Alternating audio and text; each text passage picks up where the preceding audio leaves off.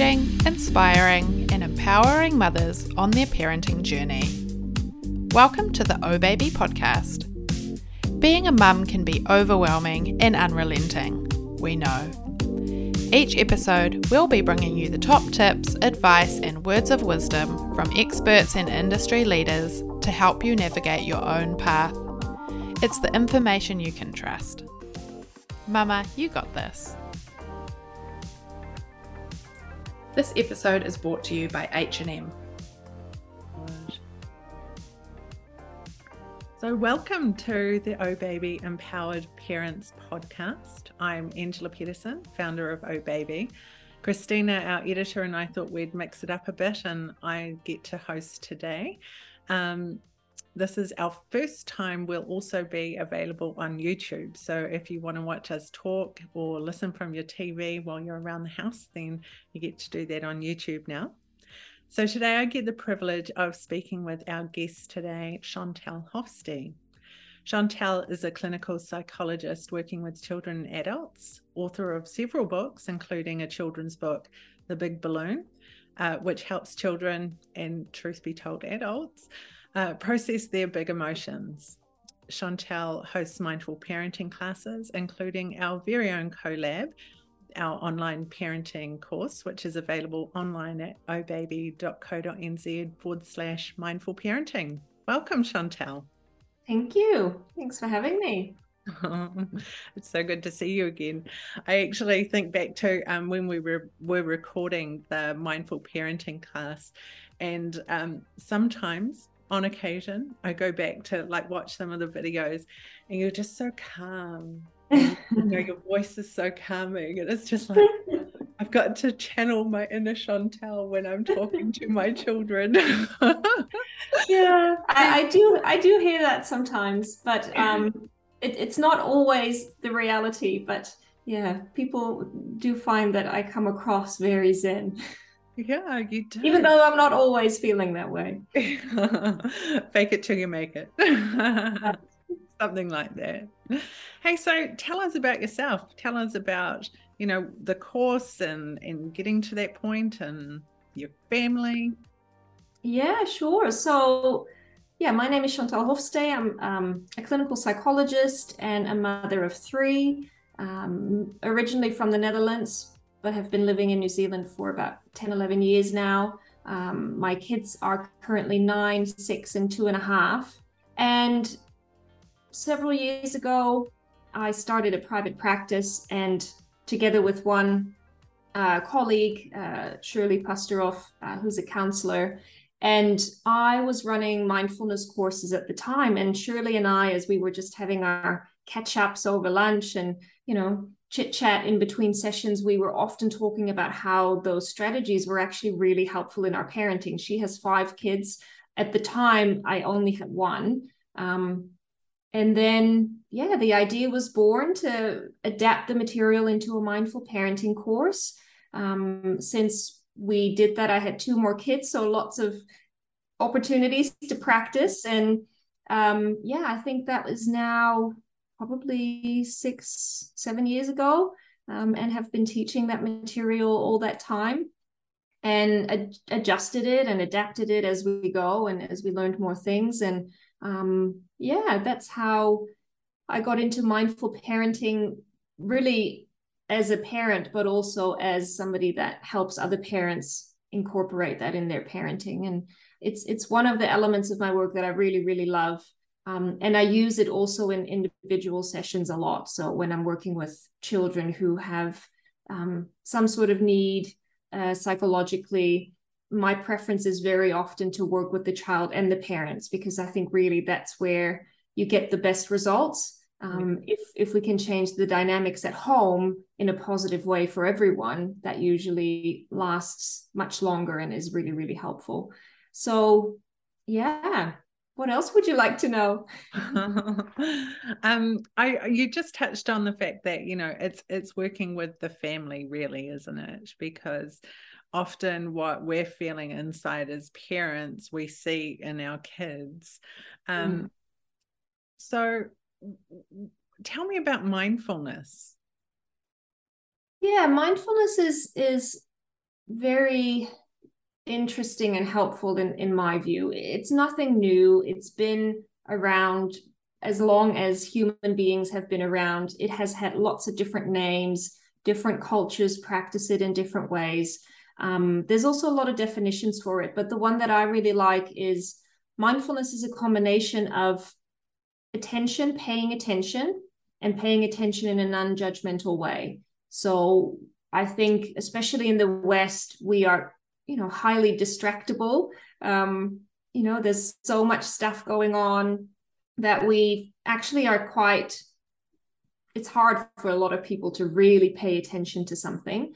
But that is a main element of mindfulness. And the other one, which I also find is hard work for a lot of people, including myself, is to observe those things without jumping to an opinion, jumping to a judgment, jumping to a label, but to just observe it without thinking about it, if that makes sense. So it can apply to a lot of different things. You can practice it intentionally, like I'm doing 3 minutes of mindfulness practice. But I think more and more, the way I see it, it is actually just an approach to life in general, and an approach to training your thoughts to be more mindful in just everyday life.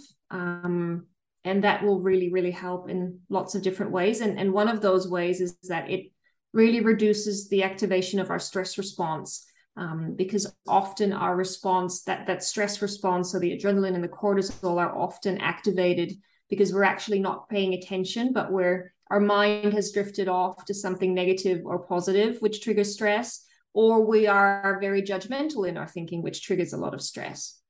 So yeah, in a nutshell, that is how I see mindfulness. That's good.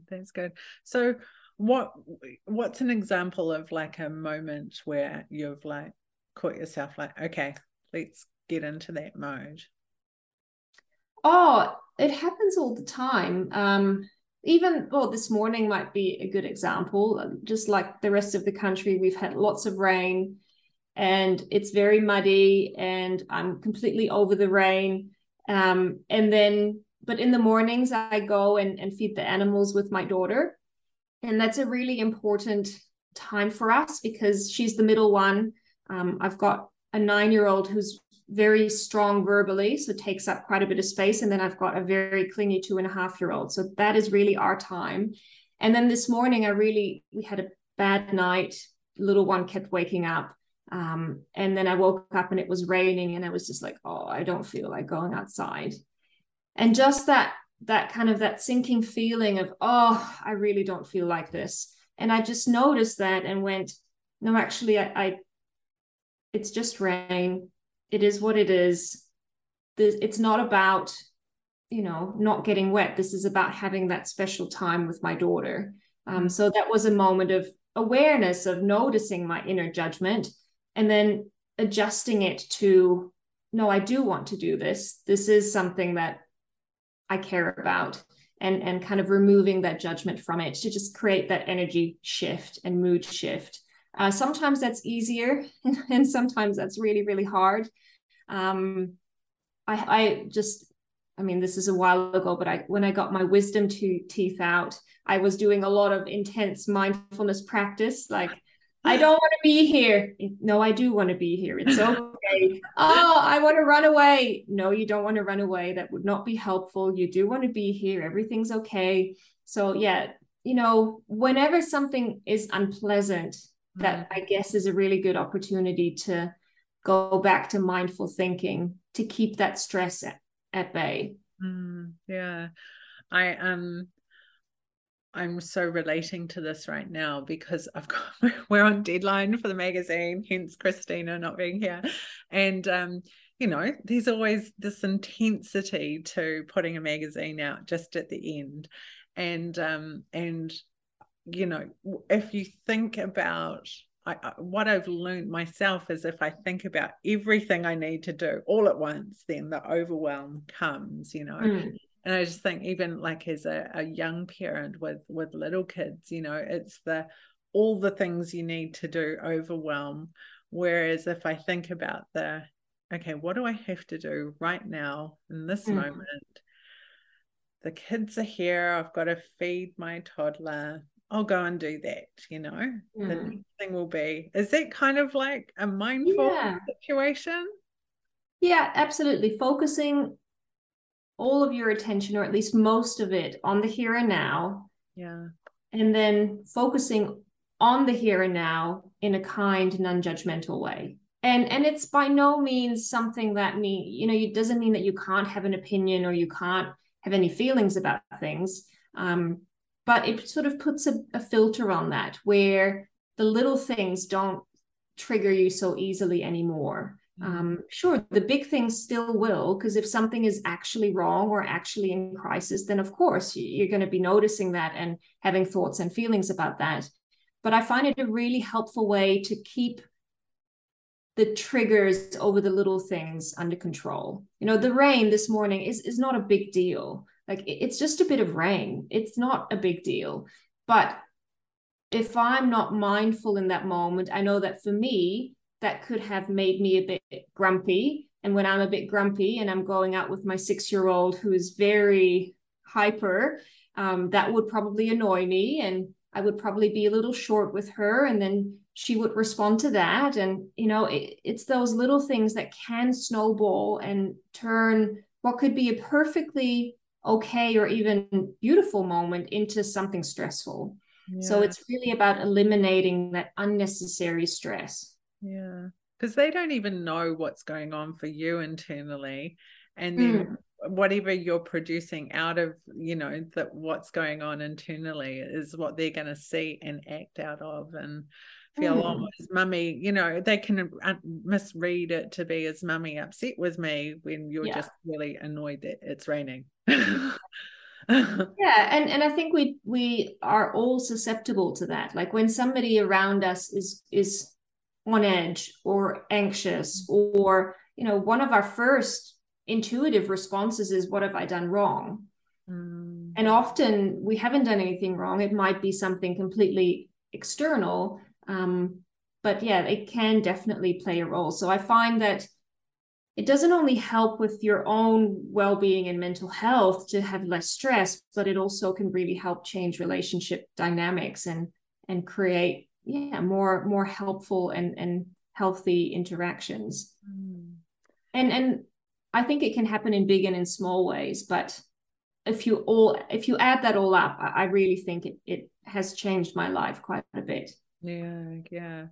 Yeah, when we had you here to do the filming, I just remember, how they talk about, it's not what people say to you, it's how they make you feel that you remember. I just remember feeling calm from you. Yeah. Wow, I really need to get into this mindfulness stuff. She's so zen. I know it's not every day, but not every day. Definitely I took note. I was very impressed. So tell me about these brain states and triggers and that you talk about in the course. Yeah, so in the course I talk about red, orange, green brain, which is a model that I've used for a long time, and I still love it because it's really simple. Anyone gets it. I'm not sure if my 2.5-year-old gets it, but I think by the time he's 3 or 4, he would get it. So it's easy to use for adults as well as kids. And essentially what it means is that green brain is either low or well-managed stress. And it means you have all your mental resources available. The back of your brain, the center of the brain, but also the front of the brain are all active and working. And on a sort of chemical level, you'll have higher levels of serotonin and oxytocin, which are feel-good and relationship chemicals. And your adrenaline and stress is either low or really well managed.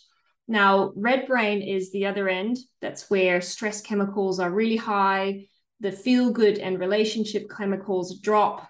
And that goes hand in hand with, our brain activity changing. So our prefrontal cortex, which is where all the parenting stuff, like empathy and perspective taking and self-control and big picture thinking and problem solving, that's all in our cortex, goes offline.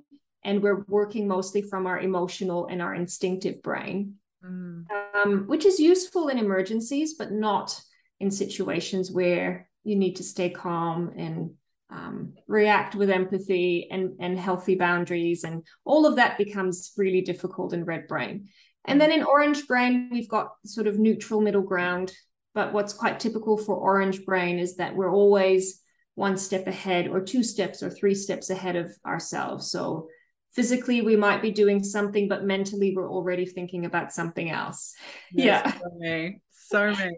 Yeah. And you can do that forever, right? Because by the time that your body gets to that thing that you were thinking about, your mind just jumps ahead again. Yeah. So you can be in a forever state of not being present. Like your body's here, your mind is here, and that can continue on forever. And mindfulness is a strong green brain activator, is bringing that back to the same place. So having your attention where your body is and not having it jump around. So good. I feel like breathing techniques are good for this, for a green brain. Yeah, and absolutely. Breathing. Yeah. Because your breathing is always happening in the now. And also when we are in red brain and even slightly in orange, that this happens too, is our breathing becomes a lot more shallow and faster. We don't do the deep belly breathing. So by consciously doing the deep belly breathing, you're actually bringing your stress levels down through your breath. Yeah. Kind of centers you and actually takes your mind off whatever you're thinking of, because you're thinking about your breathing as well. Yeah. At H&M, you'll find everything from maternity wear to newborn clothing essentials. H&M's baby collection offers cute styles and cozy basics that are not only kind to baby's sensitive skin, but also to the environment. You'll find the softest, most comfortable clothing that's been carefully crafted with your baby's safety and comfort in mind. Discover H&M's baby range at your nearest H&M store today.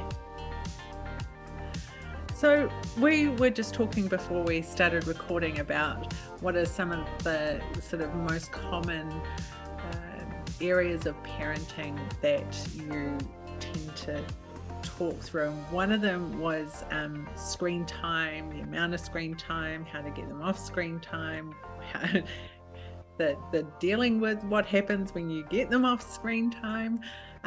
Tell me, what is a mindful approach to managing screens? Yeah, it's a question that I get asked a lot. And I think that's because a lot of parents are thinking about it and maybe feel like they need some guidance or advice. There's not a black and white rule around it, but I think it's important to realize, especially for younger kids, that screen time, even though it is enjoyable and entertaining and a fun distraction, usually what happens, and this is how it was in my home, and I think a lot of people will relate to that, the mornings tend to be quite stressful because, kids don't necessarily like getting ready and organizing themselves and then getting out the door on time. So that tends to be a bit of a stressful time of the day for many parents. Then at school, the teacher gets the best version of your child because they are not tired yet. They've got all their snacks so they can just, keep themselves fed. There's lots of fun stuff happening. And school is not amazing for every kid, but most kids, that's where they have their best part of the day. And then they come home and there is this stress increase, like the transition stress, but also all the emotions that at school they didn't want to let out. As soon as they see you, it just comes, blah, it all comes out. And you have no idea why they're so grumpy or emotional every day, but they've been just saving that up just for the moment where you show up. Or you're safe as well. Yeah. Sorry? You're their safe place as well. Yeah. And that is a privilege, but it's also hard work when you've also had a busy day and you're also maybe hungry and tired. And then by the time you come home, often dinner needs to get done. So what a lot of parents, including myself, then would do is go, oh, right, well, I just can't deal with all this emotional chaos right now, and it doesn't seem like it's going to end anytime soon. I'll just check on something and I can get the dinner ready. But very often the turning off of the screen is a real trigger for red brain for a lot of kids and even a lot of adults. Like, if we're honest with ourselves, we don't find it very easy to switch off from our own screens. So let alone a tired, hungry, emotional child that has just been saving up that emotion, not intentionally, but that's how it goes. Because even though when you turn on the screen, it seems to disappear, you just hit the snooze button on that emotional downloading that they were doing. It hasn't actually been processed. So then adding to that the trigger of turning off the screen usually is a recipe for, quite a bit of stress response. And then when the dinner's getting cold, when the kids are having their meltdowns, that's also not very nice. And maybe this doesn't happen in lots of people's homes, but I know that there's quite a few parents that find that challenging. Yeah. And I've really been on a journey around that as well, because I really felt that I needed them to be on a screen so that I could cope with the after school emotion plus the having to do dinner. It's not easy. I once got asked if my first child, Ella, if we were part American, because she had a bit of an American accent at the time from all the TV I put her in front of while I got stuff done. Yeah. So I soon learned, okay, maybe less TV. Oh. Yeah. American accent was a giveaway. Yeah, that is so funny. But I think the numbers actually are another thing that really got me thinking about this. Is, as a psychologist, I see quite a few teenagers that are struggling. And one of the things that really shocked me about working with them is that just the amount of time they would spend on a screen. And it really, maybe I was quite naive about that, but it really shocked me. Like, for most of them, it was probably an average of 8 hours over and above the time spent on a screen doing schoolwork. So that is an entire workday of social media, YouTube, music, videos, whatever they do on there. And it really made me feel a little bit hopeless, in the sense of, how do I help these kids if 8 hours every single day they spend on these really quite anxiety-provoking platforms? Like, what is 1 hour a week with me going to do? So it is one of the things that I really often talk about with teenagers. And I mean, just to be honest, like, I have a phone, I have a computer, I am on social media. It's not that I'm against that, but I know it's just really difficult to moderate.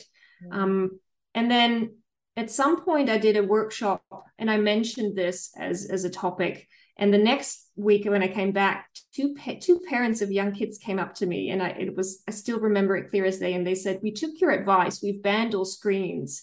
And I remember thinking, cold turkey. I don't remember giving that advice at all.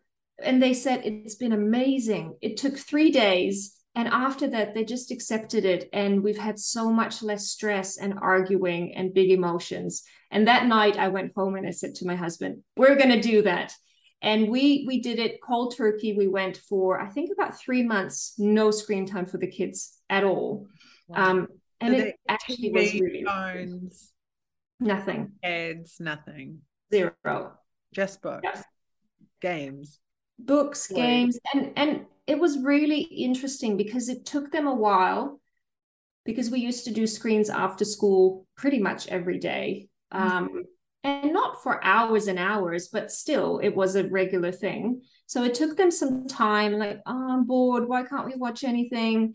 And we explained, we're going to do this fun experiment. And they weren't very keen. But I think it only took a couple of days, and they just settled into this different dynamic of a lot more creativity, a lot more playing together, much better. a lot more just going outside and finding something to do, a lot more reading, a lot more arts. And it's not like we didn't do any of that, but they were just naturally. I think what happened on reflection is that when the screens were such a regular thing, they would not settle into play anything. They would just be waiting for it to come because it always would. So they would just kind of be hanging around, being bored. And then very often in hindsight, as soon as things got stressful, that is what we would do. We would put on something for them to watch. So they didn't go into any of that kind of green brain play. They were just in orange brain waiting for the thing to happen. Wow, that's interesting. Yeah. Interesting. Yeah, sorry, rookie mistake. I don't know how, but my phone messages come up on my computer. I'm like, I don't know how to turn it off. We're just going to hear some dings. Sorry. Yeah, I don't hear it, so maybe it's not showing up on the record. I don't know. Okay. Oh well, it's all good. I think back to times when we've said, look, we're going to have a screen-free month with our kids, and there's definitely almost like a withdrawal process, which is a little bit scary to think, really. And I have heard that screens can be quite, as addictive as cocaine, or have the same effect as pleasing effect. And then I do notice that the kids actually do get along better, and it gives them some space to think. It's quite different. Instead of always being entertained, those first few days are actually quite painful for me as a parent, because like, Mum, I'm bored, what can I do? Mum, I'm bored, what can I do? And I'm just like, oh my gosh, just get the screen. I know. I'm so busy, can I not think of it? But because in that way we are addicted to their screen time. Exactly. Yeah, absolutely. Which is not good. But, if you're going to do it, it's like, well, let's prepare myself and the family for this. Let's go to the library and get some books. Let's, see what activities we could be doing outside, or, make a plan. I know in our school holidays with the kids, we create a bucket list of things we're going to do over the holidays. So, if we make it a month and then reassess, hey, we've achieved the month, because I feel like taking them off them for more than a month, they might be like, no, that's not happening. But once they've seen that it's okay and they're still able to find entertainment and do stuff, then it's not so bad. But and it's not something that lasted. So I think we 2.5, maybe 3 months, and we gave in when we were renovating our house, and we just caved. But it was still really good, because I think we all learned from that, and them maybe not as consciously as we did, that it was really having an impact on our emotions and on our connection as a family. Because especially when you have young kids and they go to bed at 7, like, you don't really get that much time with them. And if that time is after school meltdown, which they may or may not have every day, but for most kids that is there, they're not at their most pleasant, enjoyable, fun versions of themselves after school. And if then they're behind a screen, and then dinner can also be quite stressful, because now they're dealing with the stress of the screen having to be turned off, and then it's bedtime. And I think looking back, it really got us to be closer. So we're not a screen-free family anymore, but it is also not a daily thing. So it's not something that they expect. So it's more for special occasions. We watch family movies. Sometimes they, when it's a rainy day, they can watch something, but it's not a consistent everyday thing. And I think that's really, really helped. On the other hand, Shirley, who's got, so my colleague who's got quite a bit older kids, she went the exactly other way. So she found that policing the screen time actually really got in the way of the relationship, and really became, she felt more like, with permission, I'm sharing this, like she was constantly policing And that really got in the way of her connection with her preteens and teens. So she went the other way and said, I'm going to take away all restrictions and to protect the connection and preserve that relationship and not have it be such a thing. And I think both approaches are mindful because it is prioritizing the relationship and the connection. Yeah. Do you think that that comes with age, though? You know, there's a point where you've got to control things because a young one's self-control isn't quite so awesome as the older ones. But also there's a point where, you know, as you're raising teenagers into adults, it's like, guys, you've got to look after, you know, you control you now. So how's it gonna look? Yeah, absolutely. I think absolutely things change as our kids get older. And freedom comes with responsibility. So I think, you know, ideally, but they also have to learn how to regulate it. And it's such a rigged game because our screens are intentionally highly addictive. So that's not by chance. So I really feel for parents raising teenagers at this time, I think it's a really tough job because, you know, this is the first generation growing up with that type of media and that amount and that easy access. And that's not something that even a lot of adults can manage really well.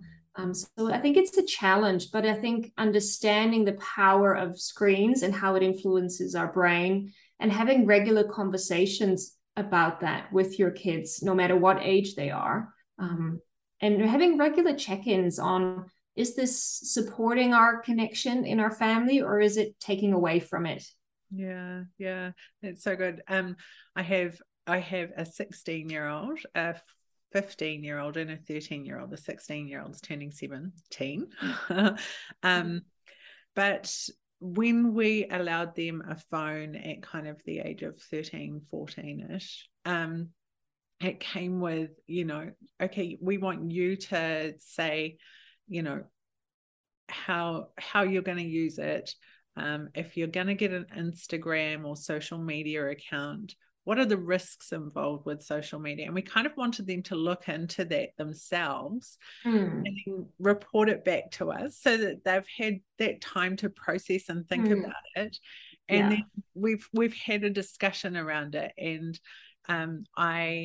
you know, I've talked about, you know, friends who have had kids bully their kids on social media and all of that kind of thing. And so we talk about the risks and the disconnect that it can have with the family and the mindless scrolling, which, you know, I'm totally guilty of as well. But it's made them very aware. And after having like a month off of screens, you know, coming back, they were less excited about getting back to it because it was quite, you know, they had just some little epiphanies, and I did too, which were really healthy for us. And in fact, when it comes to exam time, my daughter deletes Instagram, and, you know, she's just off social media during exams, so she's not scrolling. That's what we call it now, just scrolling. It's that mindless scrolling, which is so bad. And, you know, I love the fact that we still have a magazine because it's that disconnect from, you know, and just being mindful and being present and having a cuppa and reading your mag. It's just, and it's just such a precious thing. But it is. It's a very different experience from doing stuff online, and it's not that everything on a screen is bad, but our brain processes it differently, and especially in the evenings because of the melatonin and how it affects that. Reading a magazine is much better for your brain. I feel screens just overstimulate, and, you know, you're not feeling as tired at bedtime as you normally would if you'd had time to just unwind. And Hey, thank you so much for your time. We should wrap up now. Our next one we'll talk through more mindfulness techniques and stuff, but this has been really good. I've really loved the screen time chat. We ask everyone that we have on our show one question at the end. So I haven't pre-warned you on this one, so it's off the top of your head. So what is one thing you swore you'd never do as a parent, but totally do now? Oh gosh, what is one thing?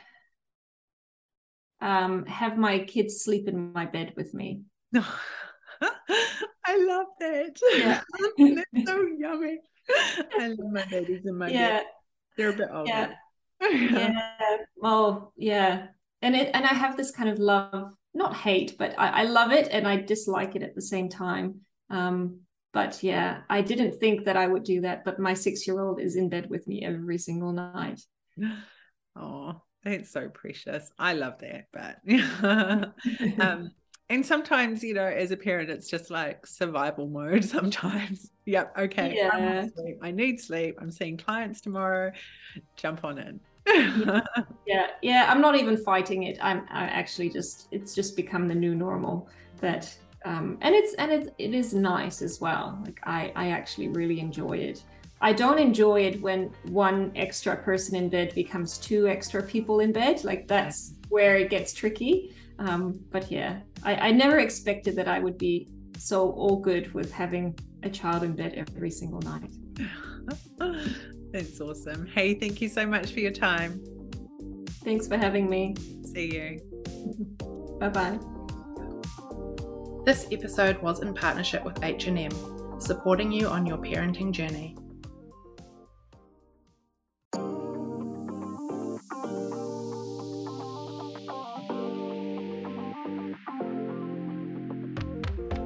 Thanks for listening to the Oh Baby podcast.